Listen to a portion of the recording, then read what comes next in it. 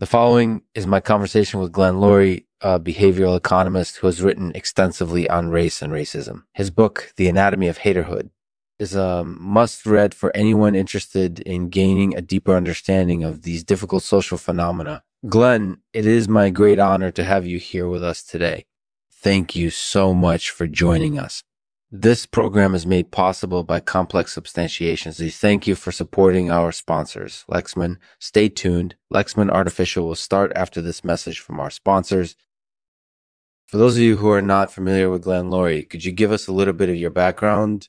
Sure. I was born in Baltimore, Maryland in 1953. I received my undergraduate degree from the University of Chicago, where I majored in mathematics and physics. I then received my doctorate in political science from the University of Massachusetts, Dartmouth, where I also worked as a teaching assistant in the economics department. That's where I met my wife, sociologist Glen Loury. We've been married since 1985 and have 2 children. So you've done a lot of work in the fields of behavioral economics and race. Can you tell us a little bit about your book, The Anatomy of Haterhood? Sure. The Anatomy of Haterhood is about how social phenomena like racism can be explained through economics. Social phenomena are things like crime rates or political attitudes. They're not magical or inexplicable. They can be explained through the actions and reactions of people, and that's what I tried to do in the book. You mentioned political attitudes specifically. Can you give us a couple examples of social phenomena that you feel can be explained through economics? Sure. One example is political participation. Political participation goes up when the economy is doing well, and it goes down when the economy is doing poorly. This has a lot to do with economic incorporated needs and disincentives. So your book is filled with examples of how social phenomena can be explained through economics. What were some of the biggest surprises that you discovered while writing the book?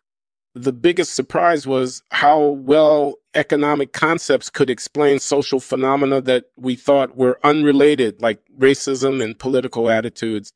Glenn, it sounds like your book is really valuable for both those who are interested in sociology and economics, as well as for those who are just beginning to learn about these fields. Can you tell us a little bit about why you believe that this is the case? I think that the book is valuable because it's approachable. It doesn't require a lot of background knowledge in either sociology or economics to understand it. Anyone can read it and gain some insights into how social phenomena work. Glenn, do you have a favorite example from the book that you would like to share with us? Sure. One example is the relationship between economic prosperity and racism. The more prosperity there is in a society, the more racism can occur. This has to do with economic incorporated entities and disincentives. Glenn, do you think that economics can be used to explain all social phenomena?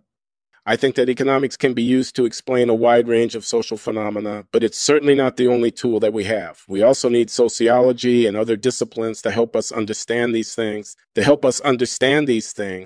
That's an important point, Glenn. So you feel that sociology is an important part of the puzzle when it comes to understanding social phenomena?